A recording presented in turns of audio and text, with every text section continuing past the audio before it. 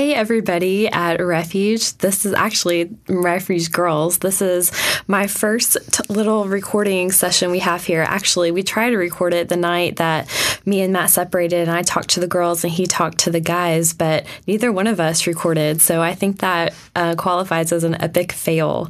But today, we're going to be talking to you about gender roles. That's kind of our topic today. What does it mean to be a godly woman?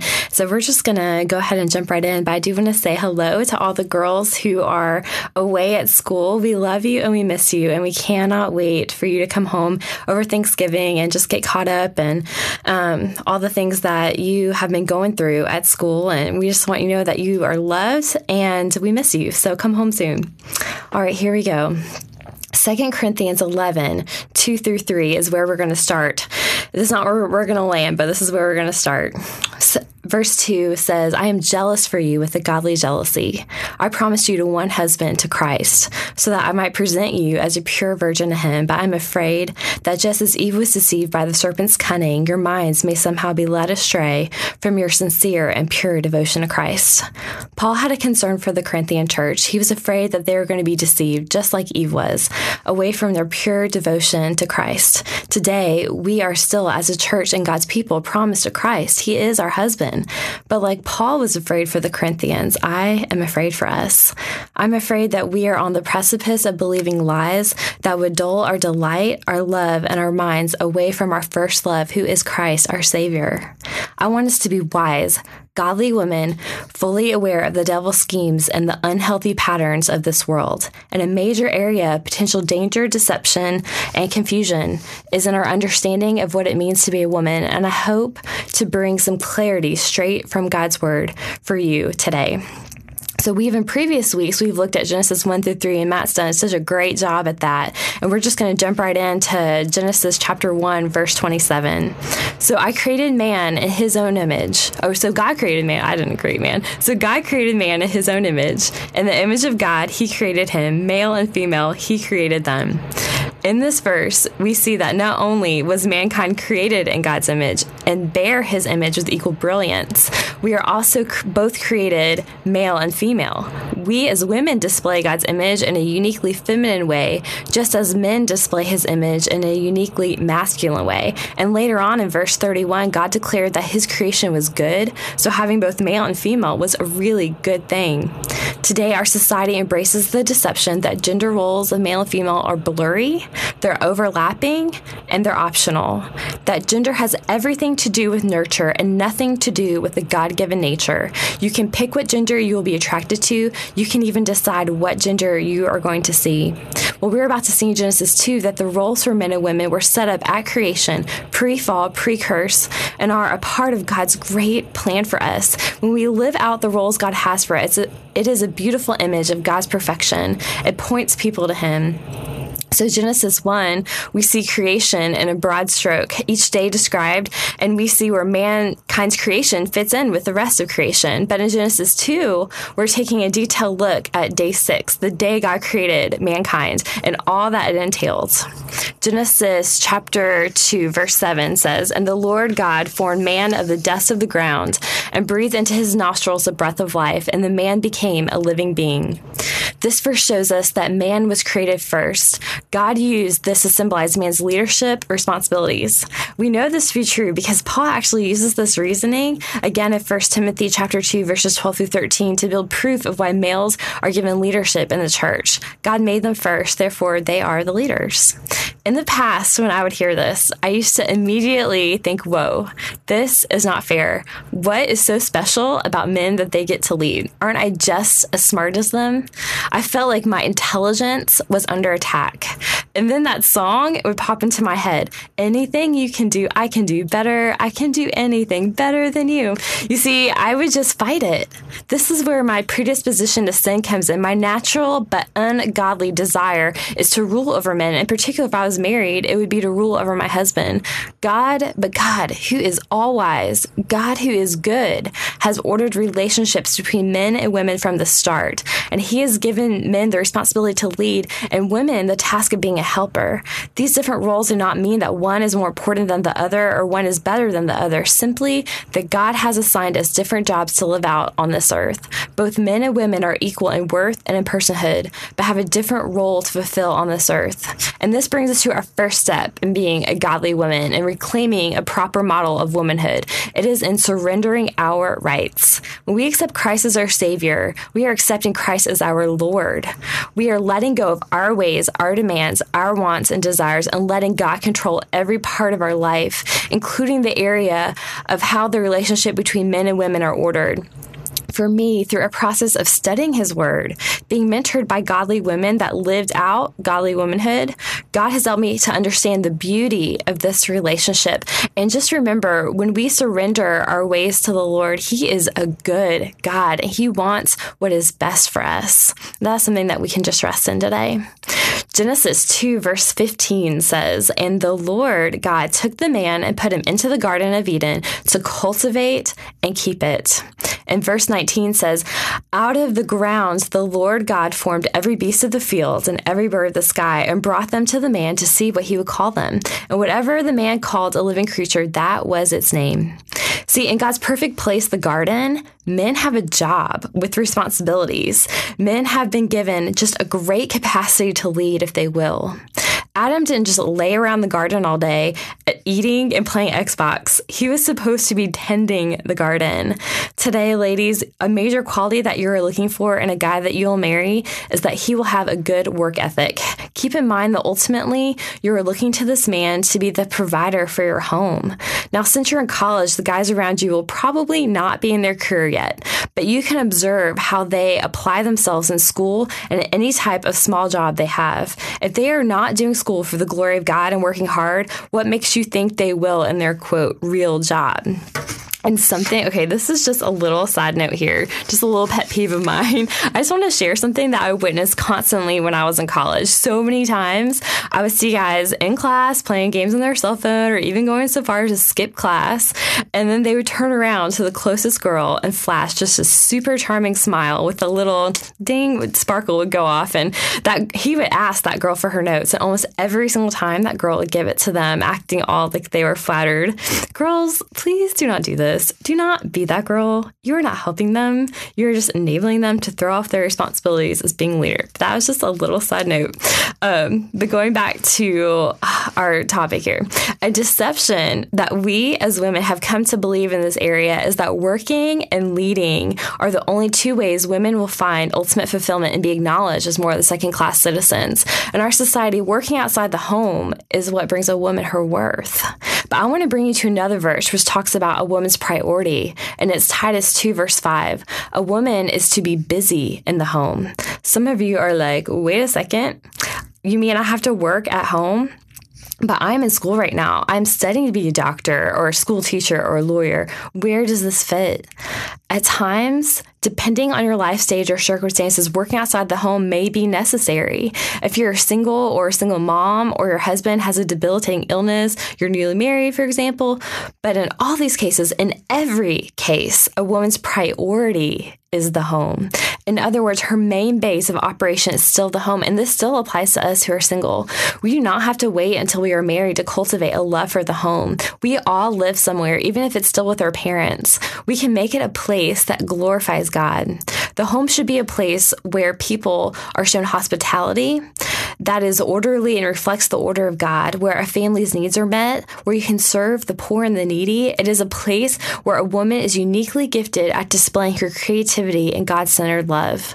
The world feeds us lies and says things like, you can have it all, a full-blown career, a family, a marriage, and do it all well, and there's something wrong with you if you can't make it all happen. That is the American dream. But you see, this is not completely true. You can have it all, sure, but just usually not at the same time. If you try to do all these things, something is going to suffer, and it will usually be your kids or your marriage. If your career takes away from your kids and your husband, then you must reshift your priorities, quit or cut back on hours, or work from home, lower your cost of living, something, because this verse in Titus is saying to us, our main ministry is to our home. But also, I think Proverbs 31 talks about this same passage where she works and she does all these things that are outside the home, but her priority is always the home. The things that she does outside the home do not take away from her ability to be creative and to love her home. Genesis chapter 2, verse 16 through 17 says, "The Lord God commanded the man, saying, From any tree of the garden you may eat freely, but from the tree of the knowledge of good and evil you shall not eat, for in the day you eat from it, you will surely die." God was entrusting Adam to pass the law on to Eve, giving him the role as the primary teacher and spiritual leader in their relationship. This needs to be a standard we hold men to as we consider marriage. Women may be tempted to overlook his lack of spiritual leadership in dating and marriage for several reasons. One of them, number one, if he is charming. Girls, myself included, is so susceptible to charm. And I can give you an example. This summer, me and my best friend, we just had this crush on this famous movie star. I'm not going to say who it is, but he sings a lot. He's really good at basketball. And the girls in our Proverbs 31 Bible study over the summer will so know who it is. But really, the only thing that I was attracted to was his charm. If I actually thought about dating him in real life, I mean, the man is so not a Christian. Who knows what his values are? He is just not even anywhere close to that. But I really found myself thinking, what if I could date him? I am crazy. What was I thinking? And, I was falling into his charms. We are so susceptible to charms. But I'm going to share with you another verse, is that in Proverbs 31, it says, "Charm is deceptive and beauty is fleeting, but a woman who fears the Lord is to be praised." Well, that part which says charm is deceptive and beauty is fleeting, that not only applies to women, it applies to men just as much, because we both have charm and we both have beauty, and they both do not work. Charm is deceptive. Girls, we need to remember this as we are dating these guys, that if they're charming and nothing else, then we need to move on. Another thing that we will compromise on is that if for any reason, is that sometimes men, they can provide security in other areas of life. And they may not be the best at being a spiritual leader, but they can provide us a nice house or a lot of money, a lot of material things. And we think that that is going to be enough to get the work of life done. And it's just not. Or we think that he's going to change and he's going to grow after we marry him, which may not always be the case. See, ladies, before we marry, we need to ask ourselves, is he my spiritual leader? Can I see myself submitting to him as a husband one day and honoring him as a leader in our relationship? Is he leading you to know and to love God more? Are you growing in a relationship with God because you're in a relationship with this man? If he never changes, will I be content in staying with him? And here's a hint. Your answer needs to be yes. Yes to all of these. So not only is Adam the teacher and spiritual leader in his relationship with Eve, Paul uses Adam and Eve's example in 1 Timothy chapter 2, again, for why men are to lead in the church and why we have a man as our pastor. It's the man's job to lead the church in a God-glorifying direction. So in the area of church, women tend to try to take away from this role from men, or men try to give up their role and pass it on to us. It may be with the absolute best intentions, but it does not always make it the best decisions. Women, we are very observant of our environment and other people's feelings. We can easily spot needs if we see a need. We automatically think that we have to be the one to fill it, when sometimes God has revealed that need so that we would pray for God to send male leadership, or so that we can encourage guys around us to step up. Sometimes we need to wait and pray rather than do. Here's just a few small practical things that I like to do in a church environment to encourage guys to lead.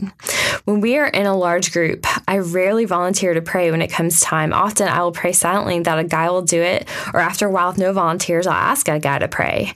There's nothing wrong with women praying. If God tells you to pray, then do it. Sometimes guys ask you to do it. So great. That's awesome. Pray. But it's just a small gesture that I do to show some respect. I also try to ask guys' opinions in group discussions and seek advice from godly men when making a decision. And the thing I do is I try to offer encouragement when they do step out and lead.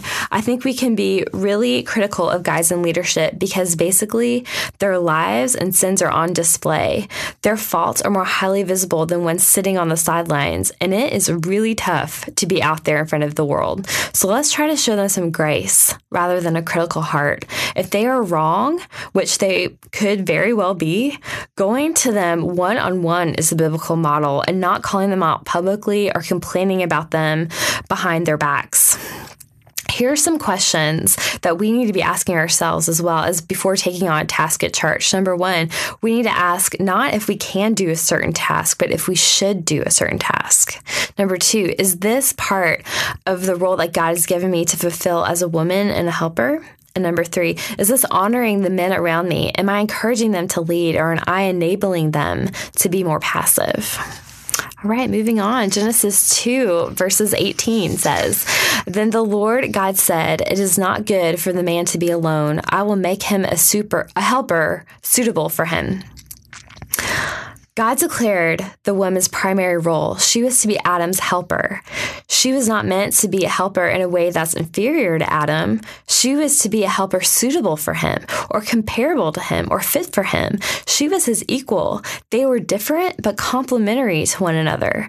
The term helper is not a demeaning term, and I think there's a lot of popular literature out there, maybe even some evangelical literature out there that would say that being a helper is demeaning or it's less than the leader. See, but we cannot say that because the Lord himself is called our helper. Just to give you one example, there are many, but one, Hebrews 13, 5-7 says, "Never will I leave you, never will I forsake you." So we say with confidence, "The Lord is my helper. I will not be afraid. What can man do to me?" If helper is good enough for God, then it is certainly good enough for us. So what does it mean to be a helper? I have a great definition. It's written by John Piper, and you can find it in the book Recovering Biblical Manhood and Womanhood, although I'm sure it's written many other places, but I'm going to read it to you today. "At the heart of mature femininity is a freeing disposition to affirm, receive, and nurture strength and leadership from worthy men in ways appropriate to a woman's differing or different relationships. At the heart of mature femininity is a freeing disposition to affirm, receive, and nurture strength and leadership from worthy men in ways appropriate to a woman's differing or different relationships." A characteristic that we need to be developing as a godly woman is this habit of making room for the leadership of men in our life. And I'm actually quoting Carolyn Mahaney there, who's written an article in Becoming God's True Woman. It's a great book. I really recommend it. Ask yourself, am I in the habit of showing men respect and deferring to their leadership? This does not just have to be shown in a marriage relationship, but in a relationship with your guy friends and bosses and coworkers and classmates. You are not to submit to them like you would your husband, but give them room to lead. And this goes back to surrendering our rights and letting God's plan rule. And please do not mistake me. This is not a blind following, and neither is submission for that matter.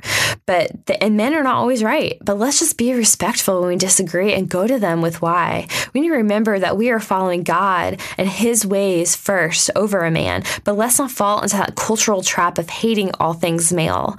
It sickens me how much men are made fun of in our society today. They're constantly being emasculated. You can turn on almost any sitcom and their role is being made fun of blatantly by their female co-stars.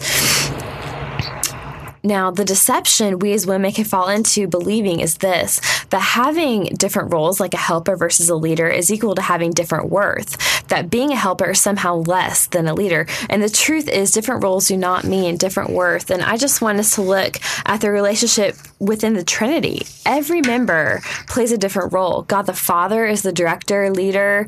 Jesus submits to the Father's will. The Holy Spirit plays a different work in salvation and is our counselor.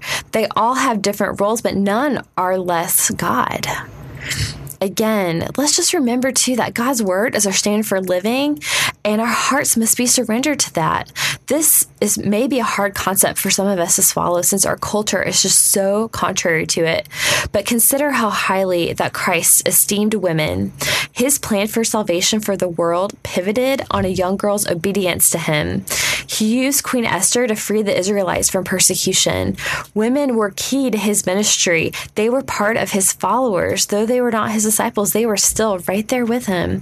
He never spoke down to them. Think about the woman who anointed him. He defended her in front of the Pharisees. The woman at the well, he had a conversation with her and he told her about living water. Think about the Syrophoenician woman. Jesus expected her to have an intelligent conversation. He challenged her request to heal her daughter, and she came back to him with an insightful response, and her daughter was healed. God loves women and does not consider them less capable. In fact, they're equal in worth and in personhood. We just have a different role than a man. If God thinks that it is a high calling to be a helper, then really, who are we to declare otherwise? Genesis chapter 2, verses 22 through 23 says, "The Lord God fashioned into a woman the rib which he had taken from the man and brought her to the man. The man said, 'This is now bone of my bones and flesh of my flesh. She shall be called woman because she was taken out of man.' Adam named woman, again showing his leadership that he had the authority to name her. Adam gave the woman her own name to recognize that she was distinct from him, but he gave her a name that contained his to recognize the unity between them. There was perfect unity between the sexes before the fall. Sin messed all of that up, but there can be unity again when we follow God's plan for us as women." Genesis chapter 2, verse 24 says, "For this reason, a man shall leave his father and his mother and be joined to his wife, and they shall become one flesh." This is why women, we are not supposed to be the pursuers in the relationship. Men are the initiators. We are the responders. This is not a Victorian idea. It is a biblical one. We are deceived. I cannot even tell you how many romantic comedies I've seen lately where the best friend is like, "Why are you waiting on him? You give him a call."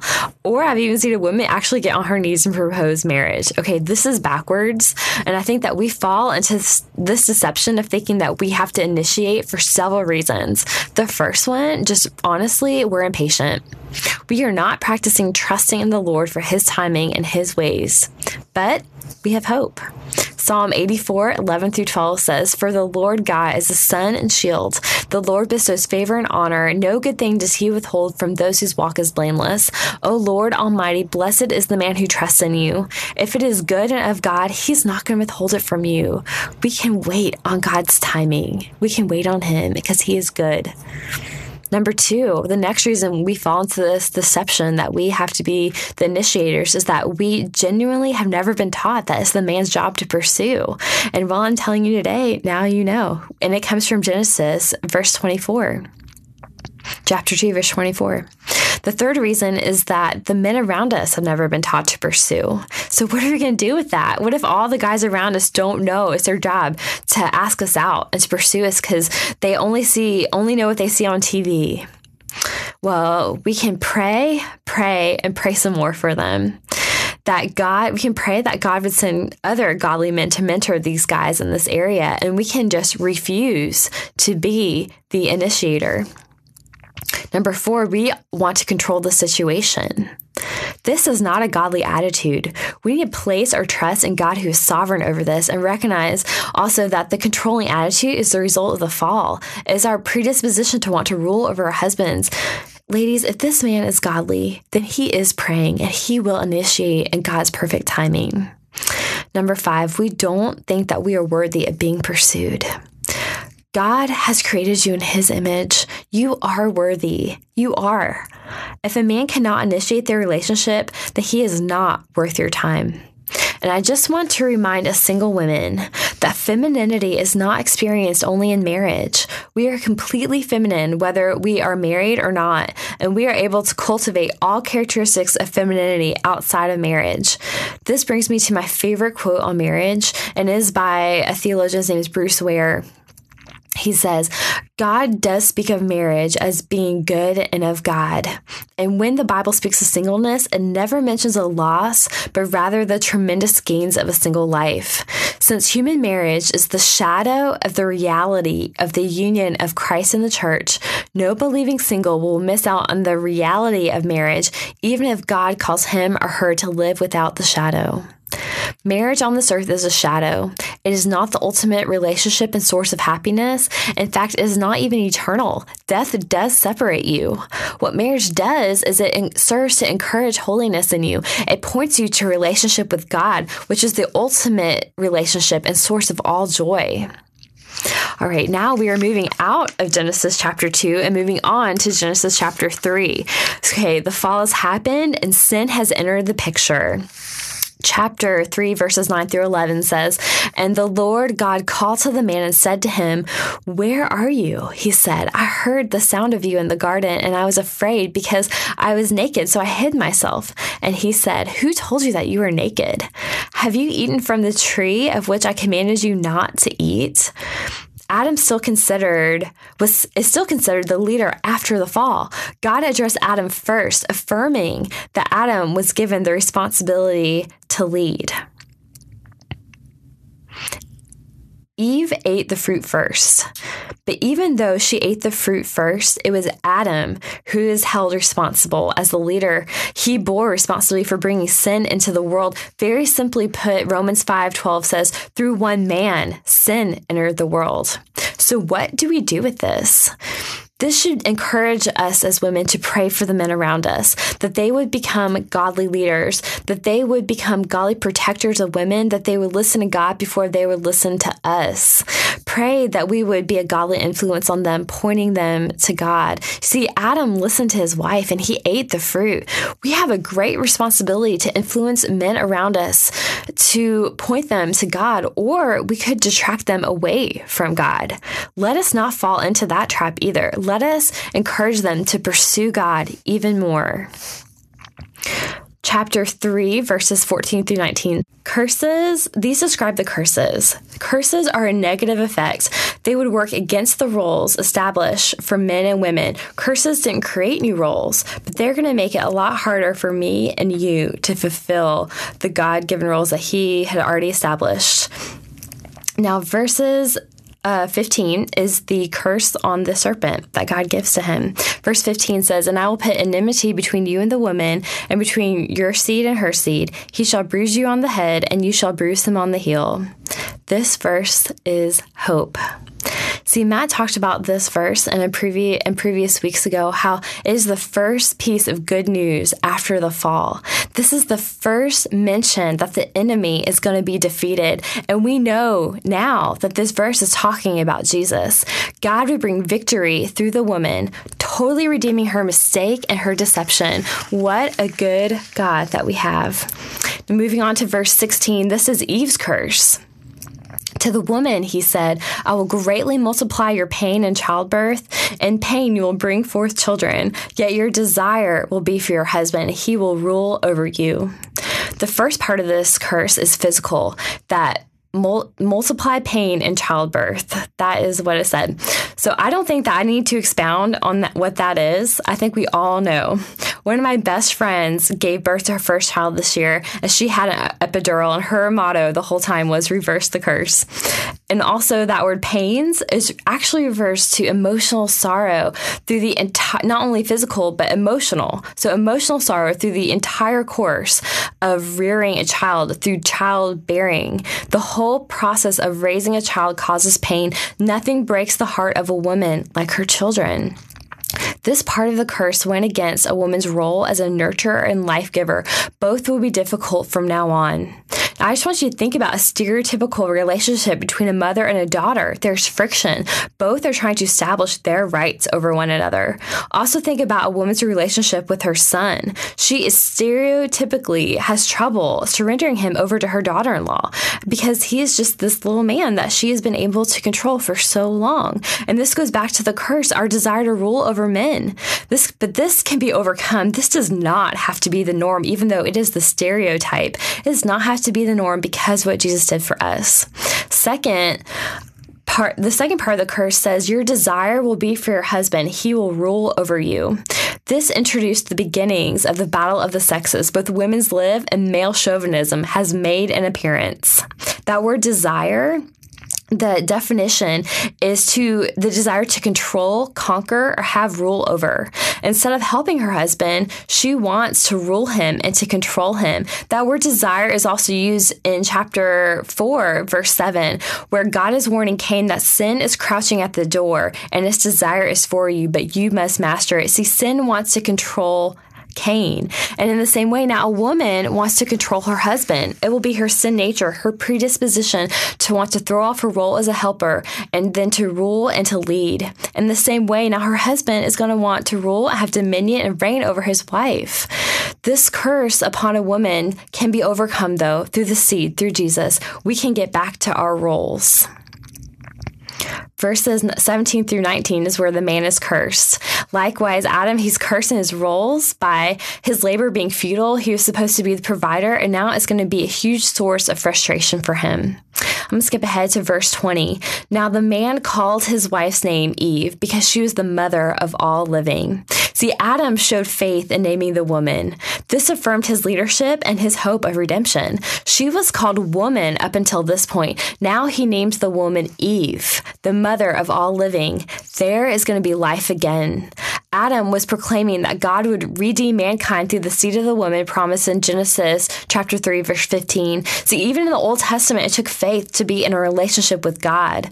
No children had yet been born, but Adam affirmed Eve's role as a childbearer, a giver of new life. Her very name, the mother of all living, professed his hope. See, most of us in here are not yet mothers, and we do not have to be a mom to practice being a nurturer and a giver of new life. We can help nurture other people's children. There are so many opportunities, especially here at our church, and if you're away at school, I'm sure at the churches that you're involved in as well up there, to help in the preschool ministry or the children's or youth ministry. We can lead the younger generation into new life by sharing Jesus with them. When I think of a single woman who's also a nurturer and a life giver, I think of missionary Amy Carmichael, who's a single woman who is a missionary in India. She rescued young girls from temple prostitution. She became the mother of countless young ladies. She gave them love, a place to live, and she told them about Jesus.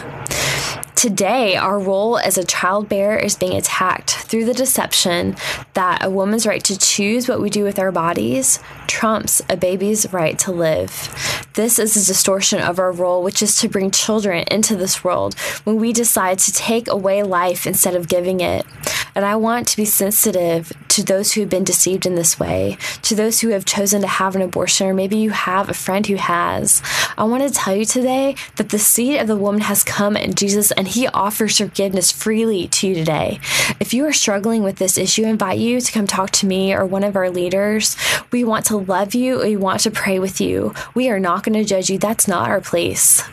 There's also a great agency in Brandon. It's called the Life Care Center, and this deals with this issue, has a lot of great resources. I just want you to know today, though, that you are dearly loved and you are forgiven. Genesis chapter 3, verse 21 says, "And the Lord God made garments of skin for Adam and his wife and clothed them." It was God who clothed Adam and Eve and gave them hope and forgiveness. We have hope in overcoming these curses and living up to our roles because of what Jesus did on the cross. He paid the penalty for our sin. He took what we deserved. He rose again from the dead, and he paid our debt and purchased us a place in heaven so that we can have eternal life with him. I want to give you today a word on femininity. It's from Elisabeth Elliot. She is the wife of martyred missionary Jim Elliot. She's one of my favorite authors. If you can pick up any of her books, I highly recommend them. She today holds up Mary as our example. Whatever we lost with Eve is seen fully redeemed in Mary, who's the mother of Jesus. Mary, the woman who the seed of victory came. She says, unlike Eve, whose response to God was calculating and self-serving, the Virgin Mary's answer holds no hesitation about risks or losses or the interruption of her own plans. It is an utter and unconditional self-giving. I am the Lord's servant. May it be to me as you have said. This is what I understand the essence of femininity to be. It means surrender. We are going to practice surrender today. We're going to practice the essence of what it means to be a woman, the surrender of our rights. Some of you have been believing the lies of this world, and some of these lies are as old as creation. What I'm going to ask you to do is to reflect on some of the points of the message that may have touched your heart. Maybe you're surrendering to the Lord some lies or deceptions you have been believing. Maybe you are surrendering some areas of your life that you've been holding on to, or you just want to start fresh this semester to give the Lord a new commitment of saying you will follow him wherever he leads. Maybe you have never trusted in Jesus alone to forgive you of your sins, and he invites you to do that to him today. So just take some time today to write out a prayer of surrender to the Lord. I love writing out prayers. It helps me to stay focused because that way my prayer time doesn't turn into a time where I write my to-do list for that day in my head. I write it out and it helps me to visualize it and just say very concise and very clearly what I want to say to the Lord. And I'm going to give you a sample prayer. It's one prayed by a missionary. Her name is Betty Stam. She was martyred along with her husband by communists in China. She's 27 years old when she gave the ultimate sacrifice. God used her mightily in her short life. This is the prayer that she prayed. She says, Lord, I give up my own purposes and plans, all my own desires and hopes and ambitions, and accept thy will for my life. I give myself, my life, my all, utterly to thee, to be thine forever. Work out thy whole will in my life at any cost, now and forever. What a great prayer that is. When our life is surrendered, God can take that seed of surrender and from it grow a new life, a new, redeemed, and beautiful life. Our surrender is the seed for him to act in our lives. So let go with me today. This is my prayer. Lord, help us to be surrendered to you. Amen.